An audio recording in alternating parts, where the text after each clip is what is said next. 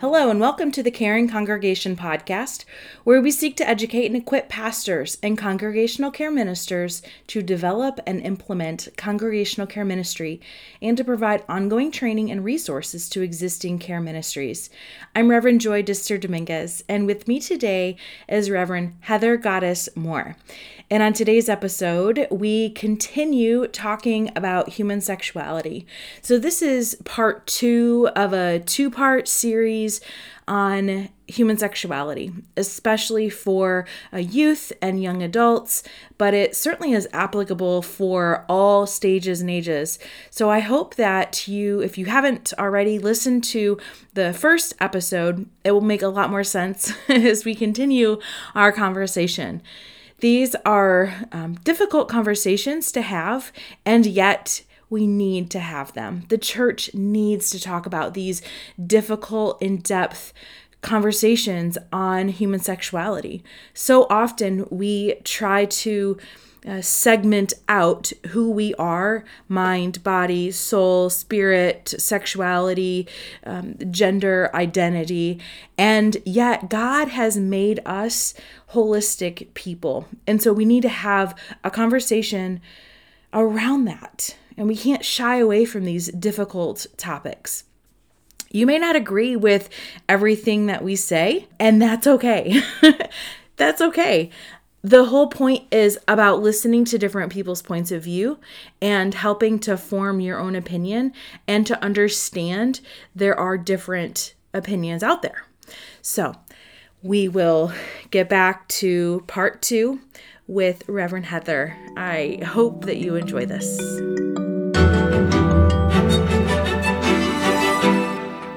Welcome back, Heather. I'm so excited for part 2. I could talk all day about this, but let's just jump right in. So in our first segment of this conversation, we talked about the cultural implications and historical facts as far as what has gotten us this far. So let's talk now more about the church, the state of the church, where we've gotten it wrong. Is there anything we're doing right?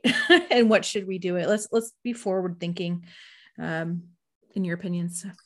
Yeah. So I generally don't like to use the categories of wrong and right. And Noah always gets annoyed with me because when I start a conversation, and it's usually after he's done something that lacked judgment, I will say, it's not about right or wrong.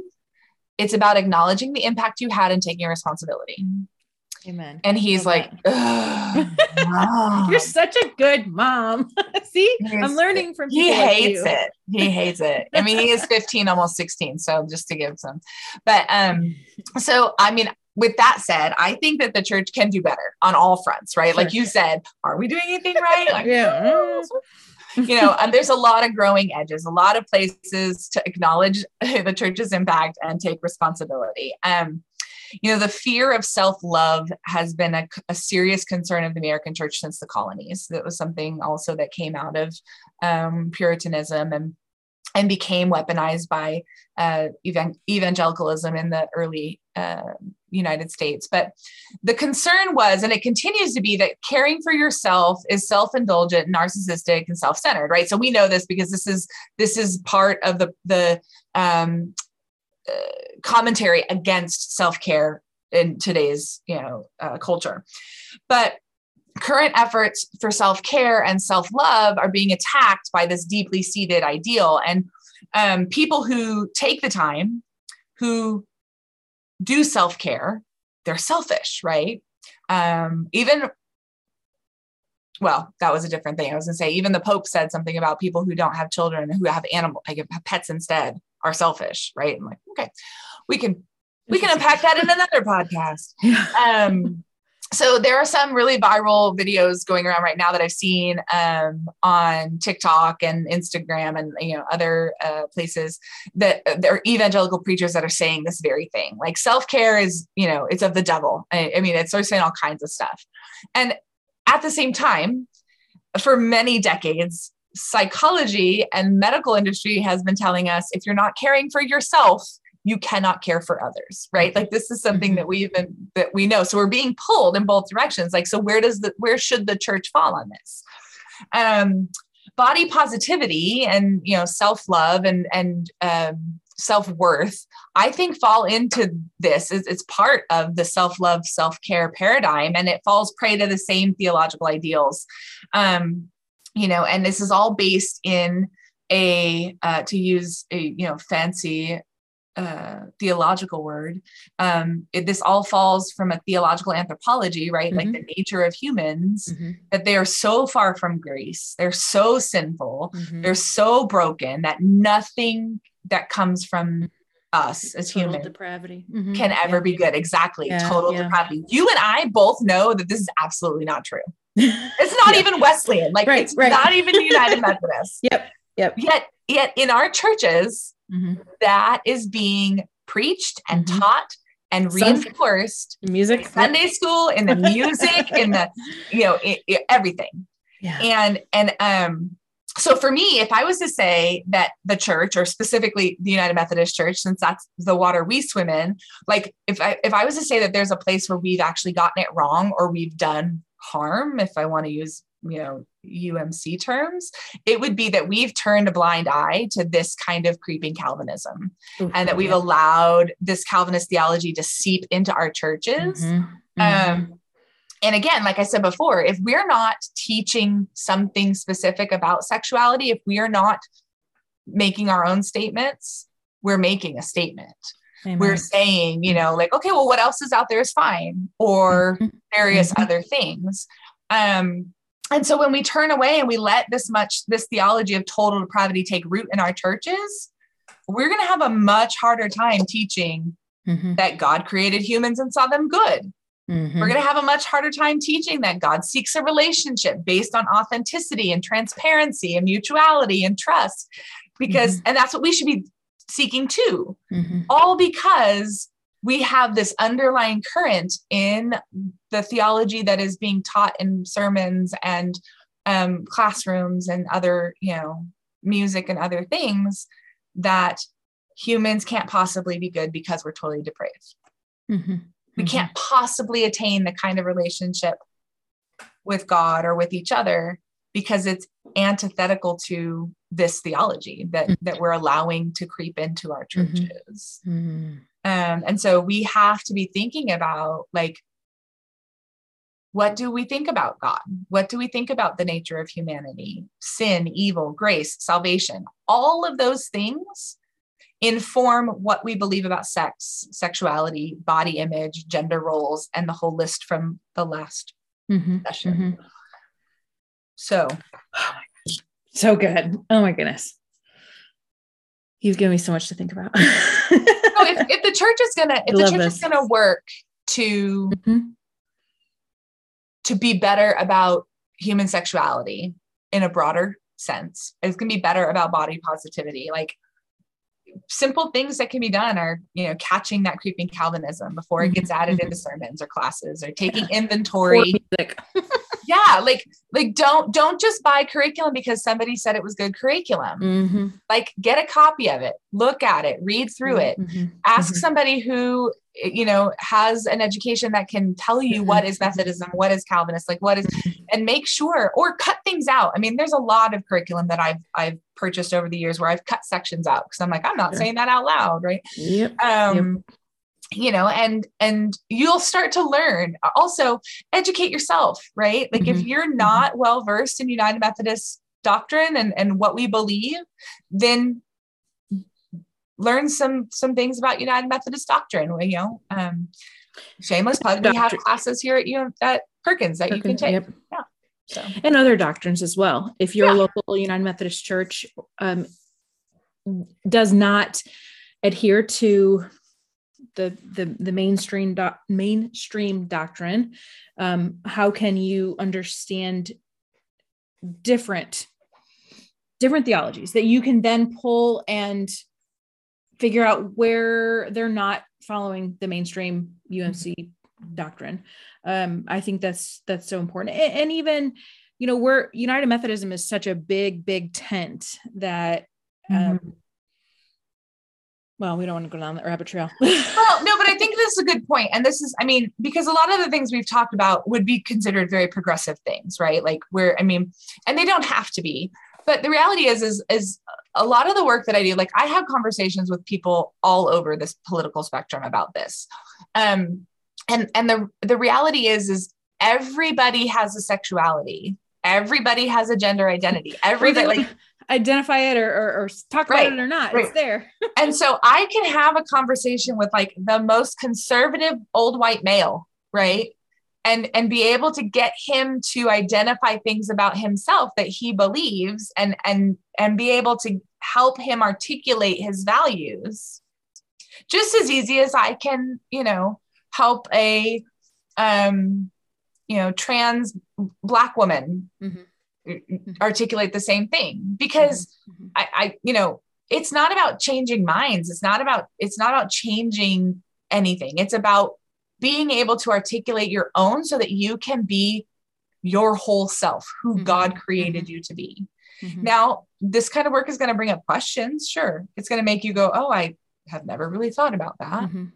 What do I think about that? Why do I think that? Where did I first learn that? One of my favorite books about body positivity specifically is The Body is Not an Apology by Sonia Renee Taylor. And of course it goes beyond body positivity and goes into radical self-love. And it has an accompanying workbook, which helps individuals take inventory and acknowledge and change internal culture and social beauty norms. So like things that we've internalized since we were very young. And it's mind-blowing and life-changing. In fact, we're starting a new book study on Tuesdays, starting February 15th, virtual book study on this, because we did it last year and it was so good. And it was really very helpful in kind of peeling back the layers to figure out, where did I learn that? Why do I feel that way? Right. And I think that is a really important thing to do, is as we do the work, we have to recognize and lean into those questions. And I'll link that book in the show notes. That'll be great. Yeah, sure. That's awesome. No, you're right. I mean, we learn so much along the way, and then we get to a point and you're like, wait a minute, there's other ways to believe. There's other ways to live. Where did I learn that from? And then how do you unlearn that? How do you change gears, change perspectives to be more encompassing? Wow. Okay. So when we talk about youth and young persons living into their holistic self, acknowledging the holistic nature of who God has created them to be, how would you start a conversation? How would you start breaching that subject for pastors listening, for youth directors listening, for laity who are congregational care ministers, perhaps caring for youth and young adults? What would be a good conversation starter? Well, I think that the key with young people, especially with youth, younger youth, maybe not as much. With younger youth, like middle schoolers, you could probably be more blunt and just come right at them with questions. When you get into high school, like you're going to want to build the relationship and build, the rapport with them so that they will come to you. There are going to be very few situations where you could come to a youth that you don't already have a rapport with and, start talking to them about the dangers of premarital sex. They're not going to listen to you. They're not going to listen to you. They're going to roll their eyes. They're going to be like, yeah, I know. And they're not going to listen. But if you have been over time establishing that you are a safe person to have these conversations, authentic conversations with, then when they're up against the challenge, or when you decide, hey, we're going to have somebody come in and do a Wonderfully Made session with us, or we're going to do this Bible study on this book study on, something like The Body is Not an Apology or Shameless, or something, that gives them an opportunity to talk about these things, then they're going to be the ones that'll open up that door and have the conversations. And the most important thing that we can do, whether it be as a youth leader or a volunteer or a lay person, pastor, congregational care, like it doesn't matter what your role is as an adult, the most important thing that we can do is control our face. Yes. I was going to say that. Yes. Yes, yes, yes, yes. They're going to say things that are going to appall you. They're going to say things that shock you. They're going to say things that you don't know what they mean. Yep. And you just have to let them communicate and not, because the moment that your face shows judgment or frustration or annoyance or, awkwardness, shame enters the narrative. Yes. Right. Yes. Yes. And here's the reality. Again, if you start reprogramming yourself to understand that sexuality is part of who God created us to be, there is no shame in that. Yep. And it takes a while to kind of get to that point. So then when somebody comes to you and says, I have a spot on my whatever, you can be like, yeah, that happened. So, when was the last time you took a shower? When was it? You're like, you can start to ask questions that will help them make a decision, and the easier it's like, oh, well, I think I'm ready to hold hands with, this is like middle school type of stuff. Like, we're dating. Oh, really? What does that mean? Like ask questions like, oh, well, why are you dating that person? Like, do you, what is it that you like about them? What is it that you, right? Because then what you're helping them do is you're helping them learn what the requirements are for building intimacy. When something happens and they're not happy about how it happened or what it was that happened, you can walk them through like how to set boundaries that will protect them later on down the road when the hormones get crazy and sexuality starts to ramp up a little bit. So the biggest thing is just be there and listen and be involved and paying attention and making sure that they know that they can come to you and they can ask you anything and they can say anything without judgment. Yeah. I love that.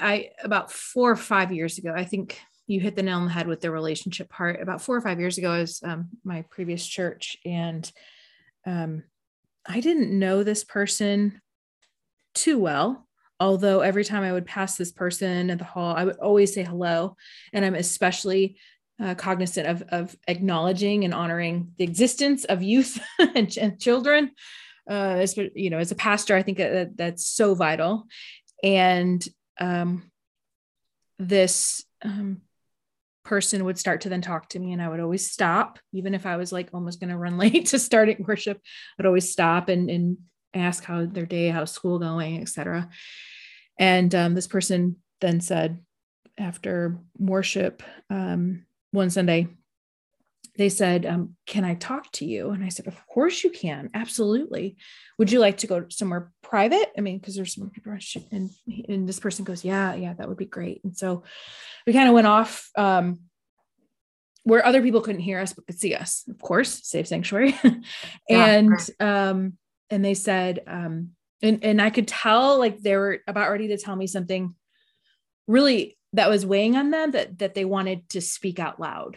And they were looking for, just by the body language, they were looking for my facial response. So I was like ready. I was ready. And they said, I think that I'm gay. And I said, okay. Like, and I was really very careful, like, okay. And and this person was like, yeah, I didn't know what, how you were going to respond. And I said, well, you were so deeply loved and cared for. And this just that stress and just that release, you could just see in this person's body. It was just like, and we went on to have a great conversation about this person's possible interest in another person. And I just listened. And then this person's guardian came around the corner and was like, oh, there you are. Hey, let's go. And I was like, so good to see you, take care of yourself. Kind of, they had to go. And so that was such a holy experience for me. I felt so honored. And I was able to circle back with this person, I don't know, the next time, 2-3 weeks later, and just continue that conversation as if, okay, Yeah. I mean, what you provided there was an opportunity for them to be their whole self. Yeah. hope that you find this conversation helpful. Be sure to share it with your laity, your pastors, anyone who may be interested in learning more about human sexuality. We also have additional resources on our website, thecaringcongregation.com, as well as an upcoming webinar. It's this Friday and Saturday, February 25th and 26th of 2022. You can find all that information on our website, thecaringcongregation.com. There is still time to register, so we hope that you will check us out. Be sure to bring a friend. It's an excellent 2-day webinar that will be incredibly formative, that will help your team create a congregational care ministry that will be fruitful and really reach out into your community in new ways to care for others. And now back to our episode.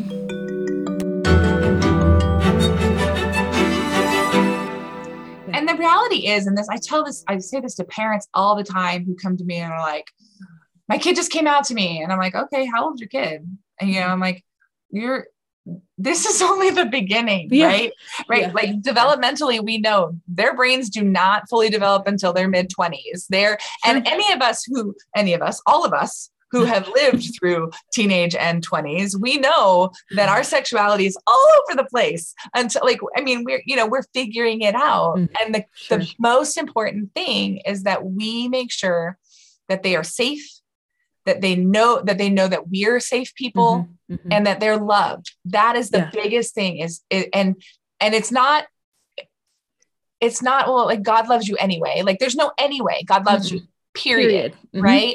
Well, your parents will still love you. No, your parents love you, period. Right. Like there are no caveats to the love.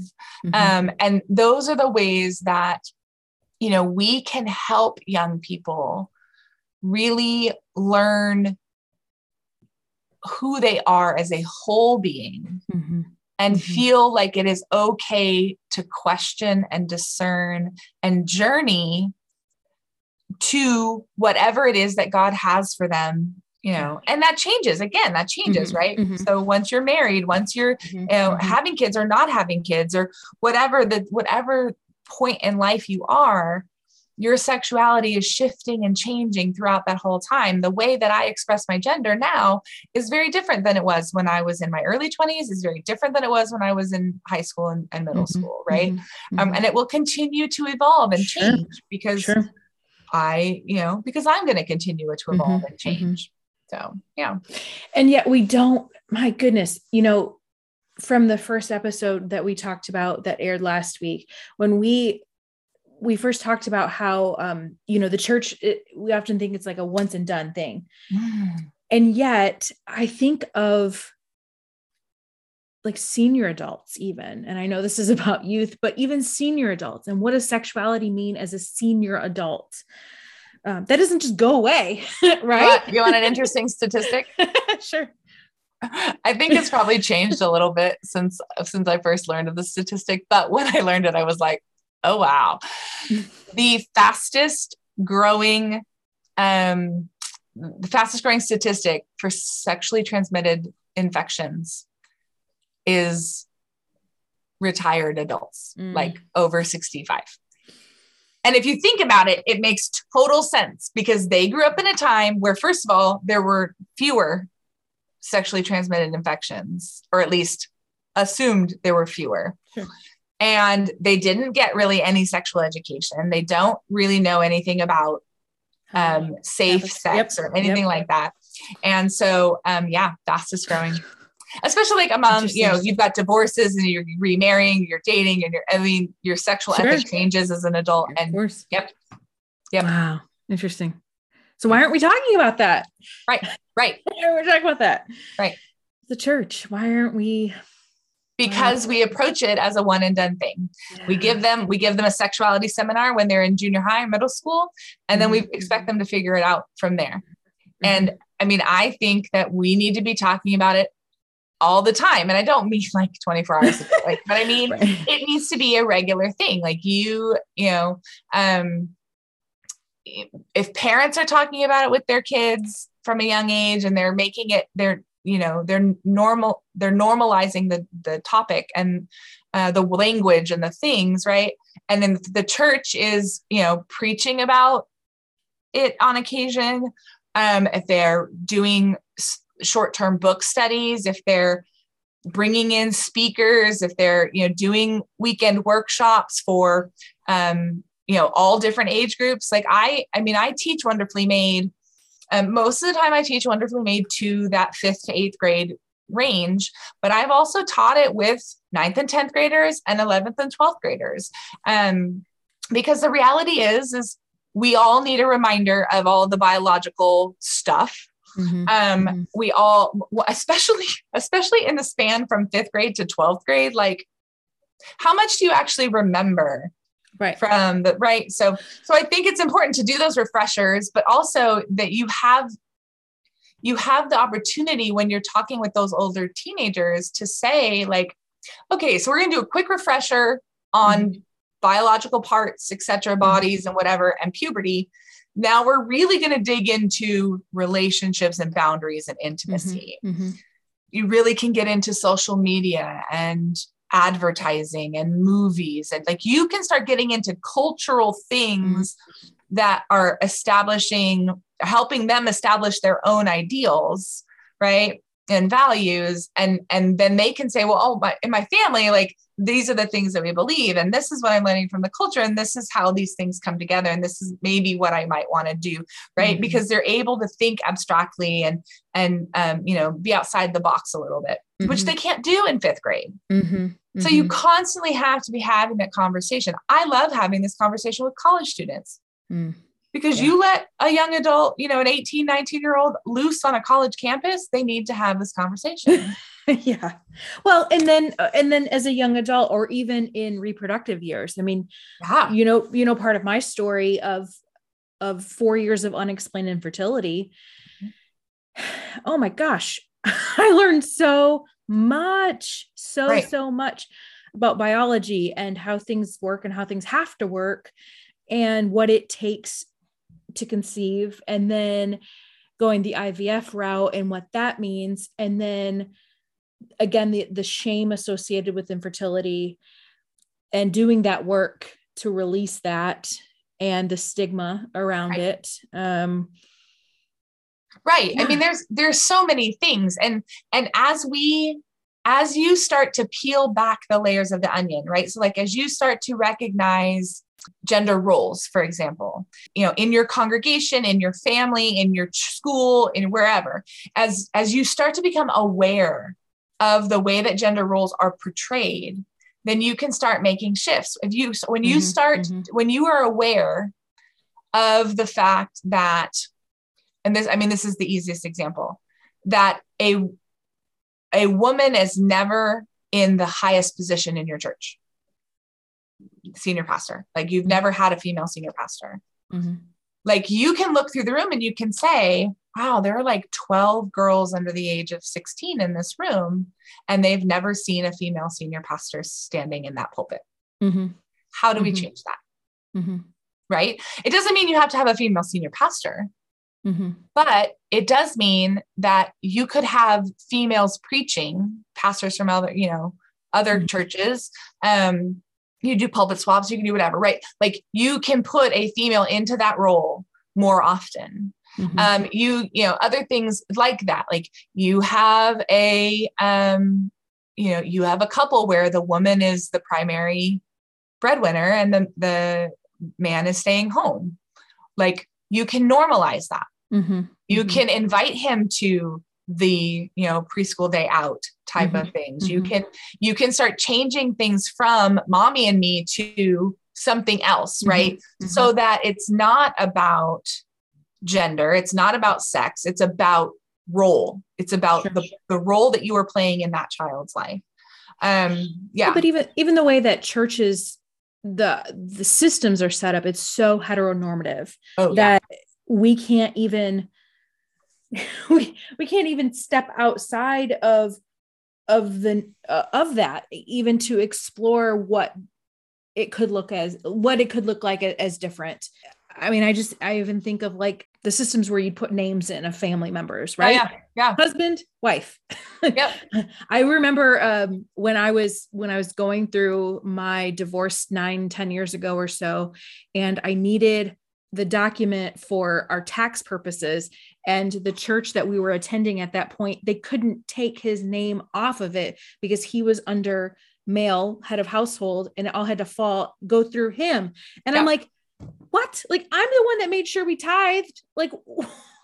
Right. Anyway, sorry. And so, but you're right. It's things like that. And it's being able to go and look and find a church management system, a CMS, that doesn't have that kind of nomenclature, that says spouse. The one that we use it just says spouse, but like it only has 2 genders, male or female. Mm-hmm, mm-hmm. And I'm in a reconciling congregation, and we have some members who identify as non-binary. Mm-hmm. So it's like, okay, so we had to create our own little field, and we put it in there instead. So,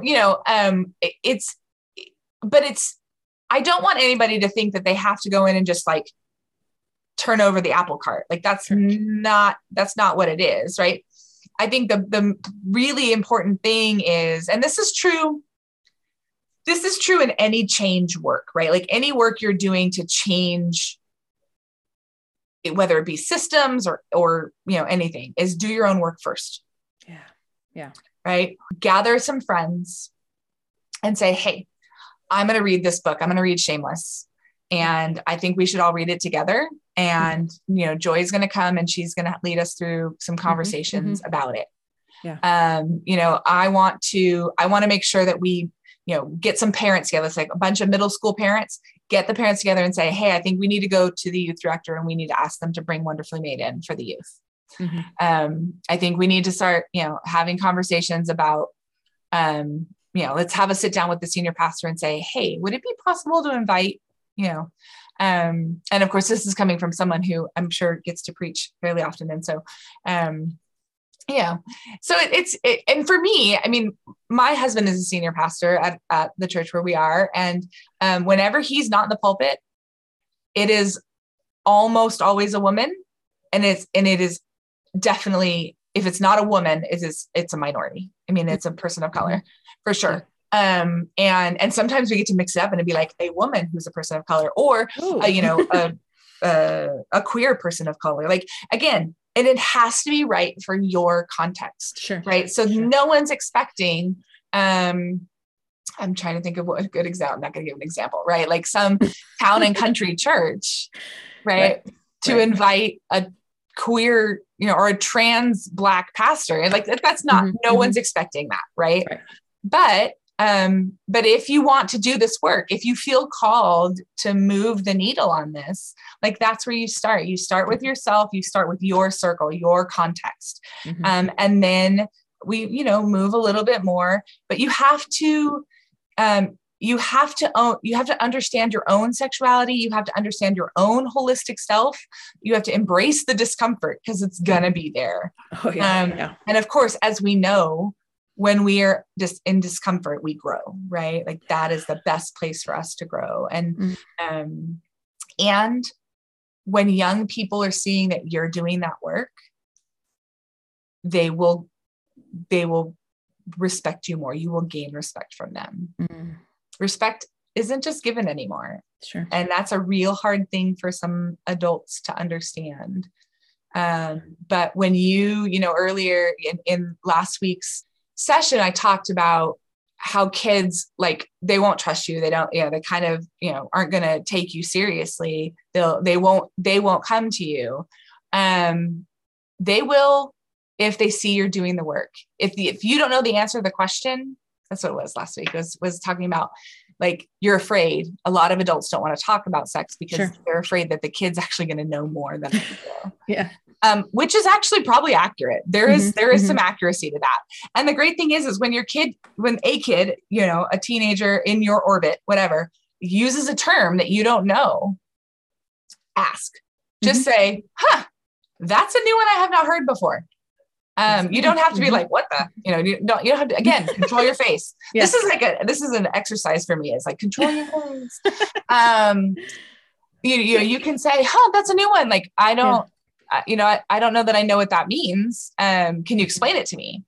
And let them be the authority for a minute.